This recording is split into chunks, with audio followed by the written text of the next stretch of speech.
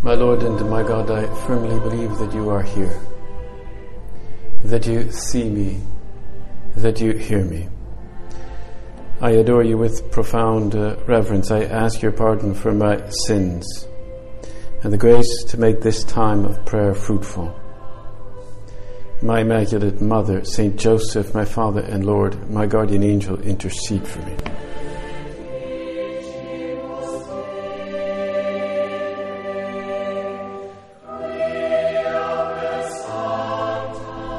There are many luminous passages in the Bible that speak about the generosity of the people of God, the people of Israel, and later the new people of God, the church.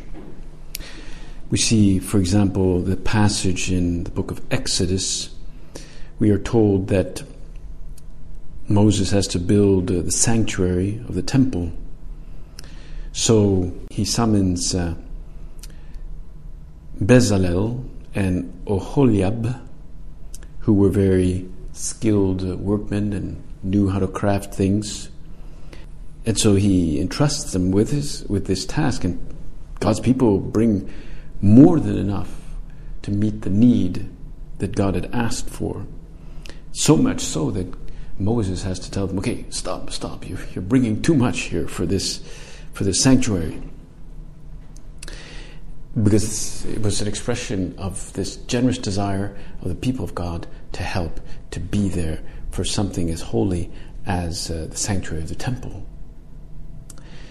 We saw on Monday that moment when Mary of Bethany broke open this alabaster jar on Jesus' feet, this costly nard, this perfume, this oil that was worth so much, a fragrance that filled the entire house where they were.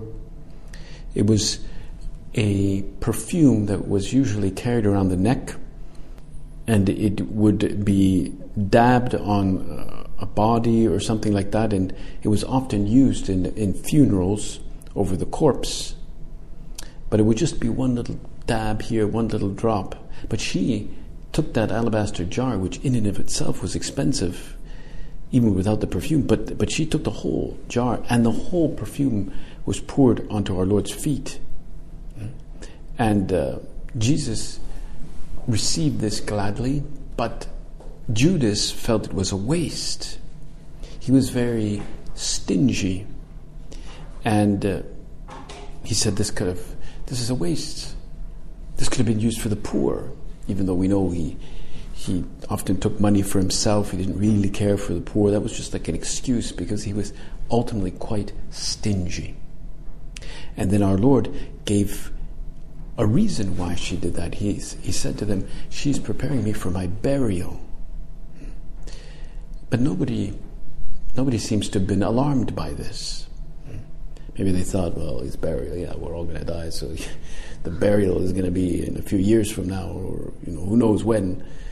But in fact, it was a matter of days. Yet it seems as though nobody picked up on that hint, if you can call it that. We see other manifestations of generosity. We see this, precisely the generosity to the poor and those in need among the first Christians, as St. Paul recounts in his second letter to the Corinthians.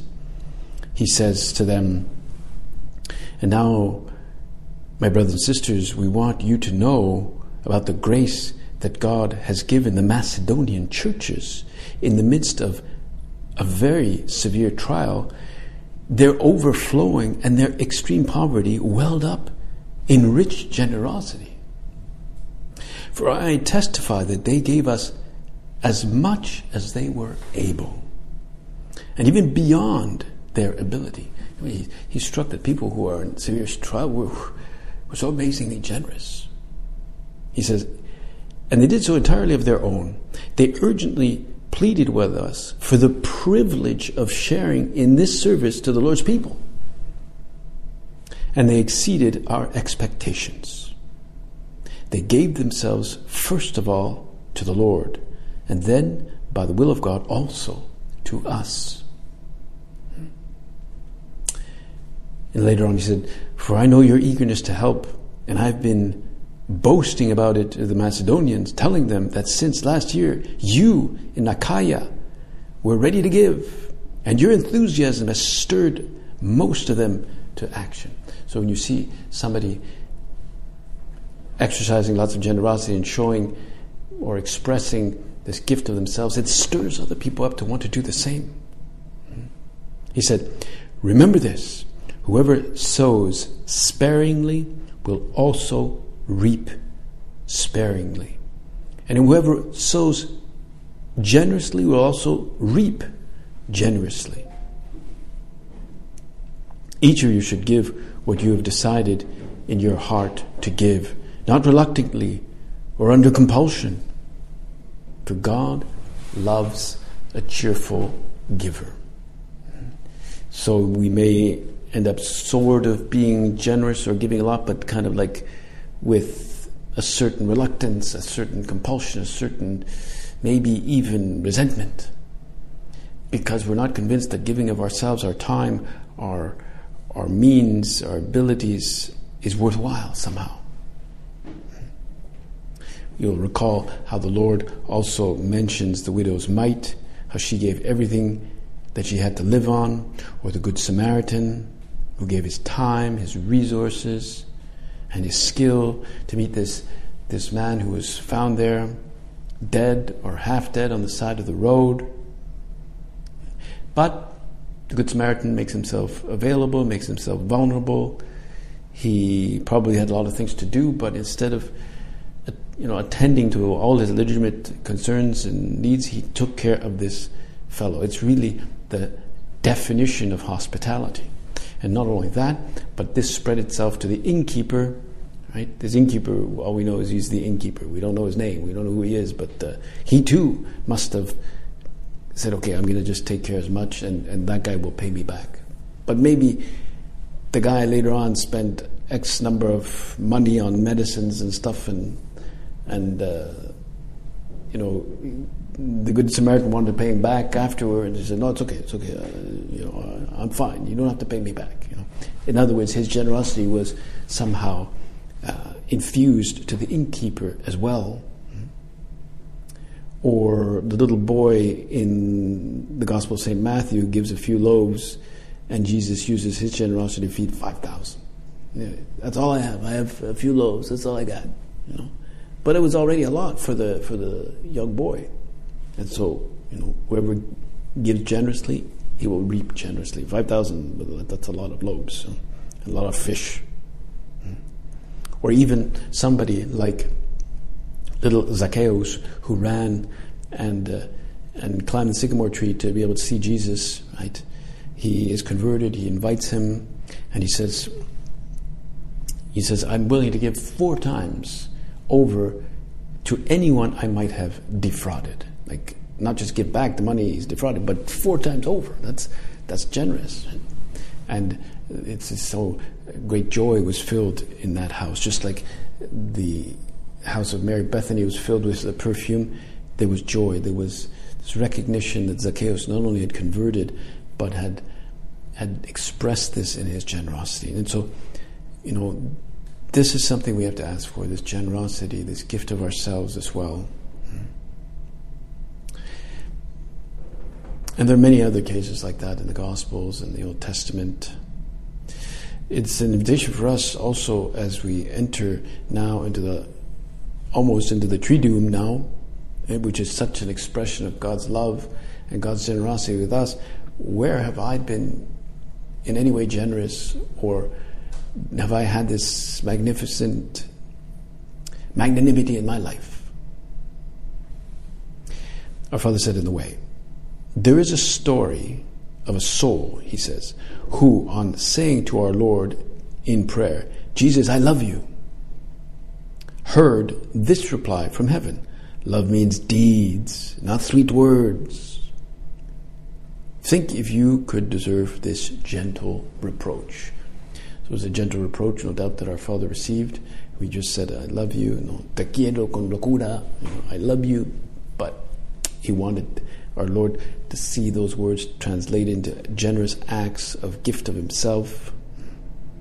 It was like a locution you could say that he had received.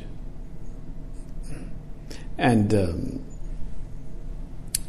this is found out only later that this took place probably around 1932.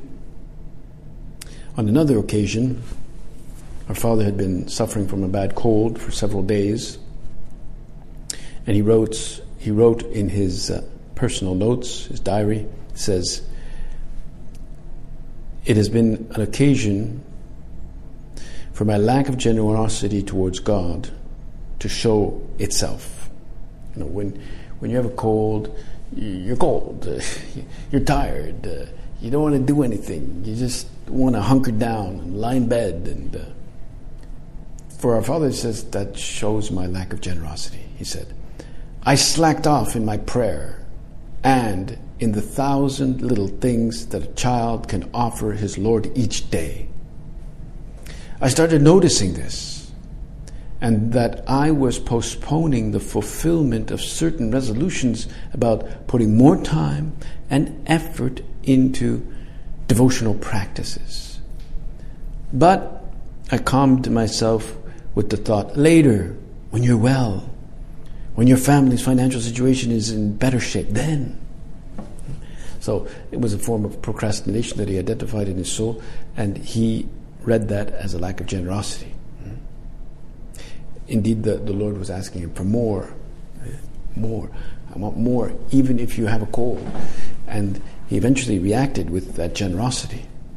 You'll remember how when he was giving communion to those nuns in the convent of Santa Isabel, he was praying as each nun would come forward. He was imagining, okay, he probably knew some of the nuns, and this one has this issue, this one has this struggle, this one is like that or like this. As he was giving them communion, Corpus Christi, Corpus Christi. And as he was seeing them, and they must have been very prayerful souls, they'd be behind the grill, right? They're contemplative, they're cloistered. He said, "I love you more than these." And immediately I understood, without the need for words, love is deeds, not sweet words and excuses. I saw clearly at that moment how little generosity I have. And suddenly I recalled many unnoticed details I hadn't been paying attention to, which brought home to me with crystal clarity my lack of generosity. Oh, Jesus, help me so that your donkey will be fully generous. Deeds. With deeds. He wrote this down, but it was written down, but it was also somehow articulated into some practices that would express greater generosity. You can't just write about generosity, you have to live it. And our father, as you recall, had that particular phrase that would explain why we have to give more, why we have to struggle better, why we have to seek to always be better humanly, in our work, ascetically, spiritually, professionally, intellectually, without being like micromanagers or control freaks. Right? He would say that we have to be the aristocrats of love. It's an interesting phrase, the aristocrats of love.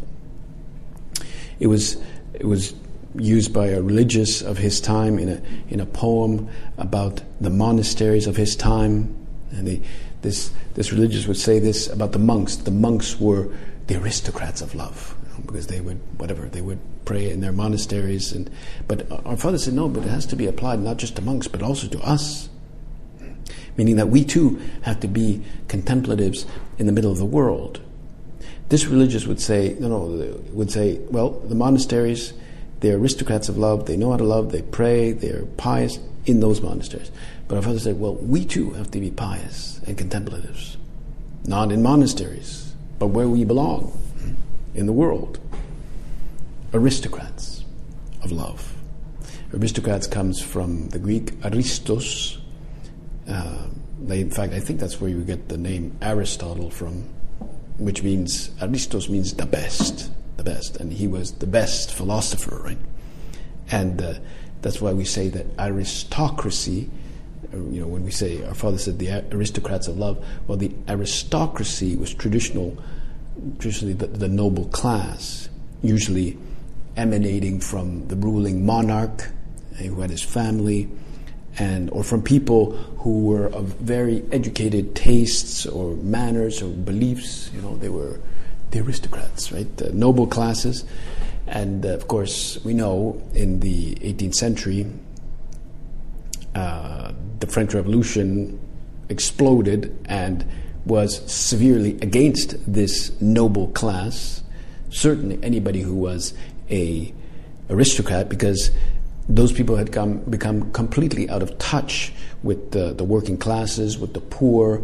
They were always off doing their own hunting and lived in their chateaus, And, when Marie Antoinette said, "Let them eat cake," that was the last straw, right? I mean, that was it.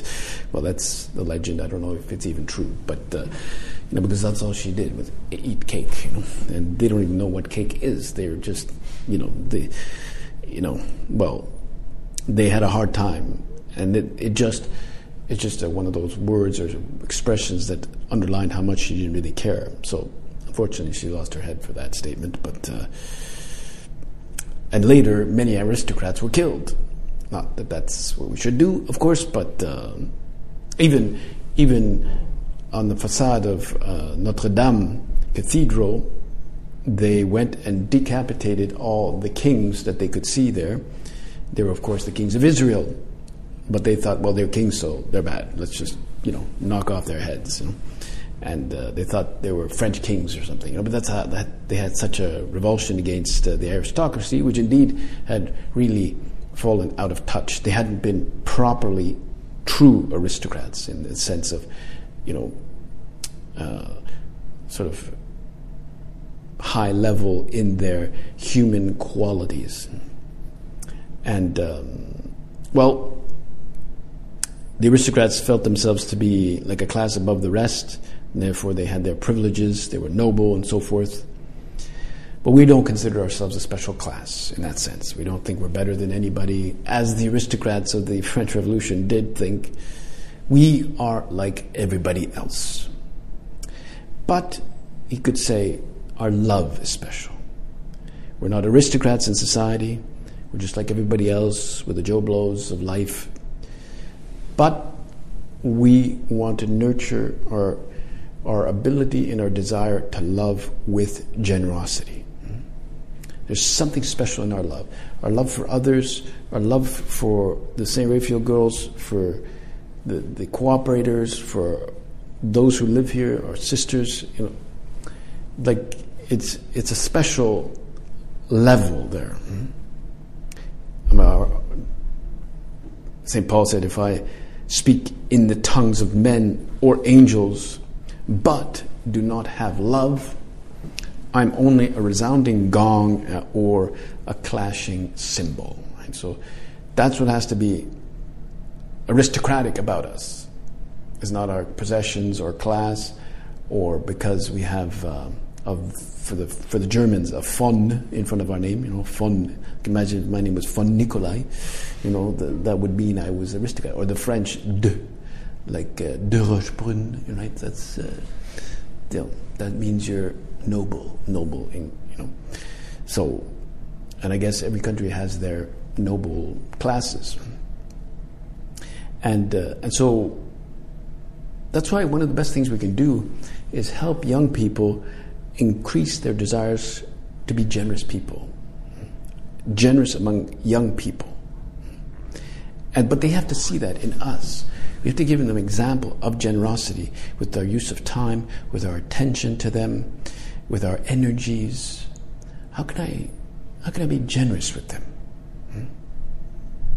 I heard about this years ago, about a project that was started by some members of the work in Russia. Now that we're talking about Russia and Ukraine. And this program was called Russian Solidarity. And it was a social work project started by members of the work in Russia, where they brought a number of U.S. students, and I presume also students from other parts of Europe, and they would go on these social work projects to Russia, And it was very magnanimous in inspiration. And the leader of this, the guy who wrote that book, Virtuous Leadership, Alexandre Avar, he says, this is how he describes it. He says, the students raise money to cover the expenses of their stay in Russia. They work hard, resting only on weekends to do things they like, play soccer with inmates of Russian juvenile prisons. We designed the Russian Solidarity Project not to solve this or that social problem, but to foster magnanimity in young people, he said. Thus, as we help poor people materially, we are also helping our students to get outside of themselves. They learn about working in teams, about friendship, about the joy of self-giving, about the high importance of social solidarity. Russian Solidarity is a program focused on the welfare of both the recipient and the giver. And the reaction of the local population has been extremely positive. But they are grateful for and amazed by the generosity of the foreign students. But few people, mainly intellectuals, have reacted negatively. Okay, so the intellectuals were going, they were trying to figure this out, why would students do this? And he said, they say it would be better that the funds raised to support the project be spent by an NGO doing philanthropic work or give the money directly to the poor. Sounds like what Judas said, right? This alabaster jar should have been sold and given to the poor. He says, well, perhaps so, but then it would be a different program with very different objectives. Russian Solidarity's critics cannot grasp the value of giving young people the opportunity to grow in generosity, to instill in them an appreciation for the value of personal sacrifice for the sake of others. That's what they wanted to do.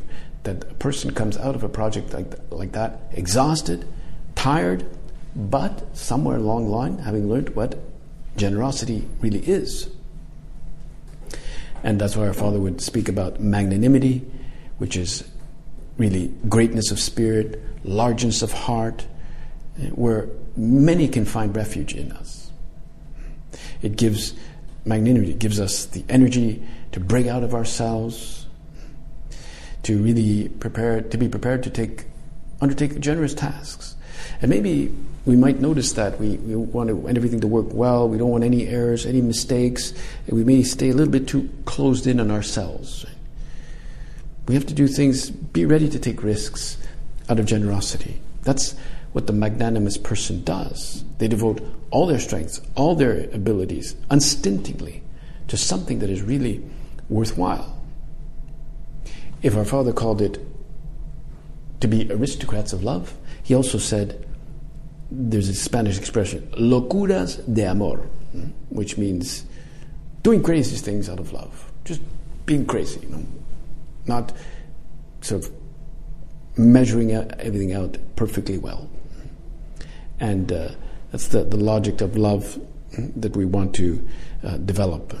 And so, well, let's ask ourselves if we're being maybe very calculating in our work and in the way we use our time, or if we're just ready just to go and give of ourselves unstintingly. St. Francis de Sales, in his Introduction to the Devout Life, which was specifically made for lay people, not for religious, he was one of the first persons to write a book like that for people in the middle of the world. He lived in a culture that always continued to separate lay people from the quest for holiness from those who were religious. So it was a very new thing for him to say these things. He said, it is an error, he said, even a heresy to endeavor to banish the devout life from the ranks of soldiers, the shops of tradesmen, the courts of princes, or the households of married people. Whoever we are, we may and ought to aspire to perfect life. what we call the life of perfection, which is the life of generosity. In those days, when you talked about the life of perfection, it had to mean you were religious, you were cloistered, you were a priest. That was the life of perfection. And he broke that in like that, not I would say, I don't know if you call it a myth, but he said, no, it's got to be applied also to every man. And we're all called to that. Yeah, that perfection, that generosity, magnanimity in the gift of ourselves. Like the woman with the alabaster jar, she was certainly not indifferent. Maybe at that point she was quite in anguish, already intuiting what was going to happen, and also experiencing her own lack of generosity, her own reticence in the past, and now she was kind of like making up for it. And seeing that generosity must have made Judas blush.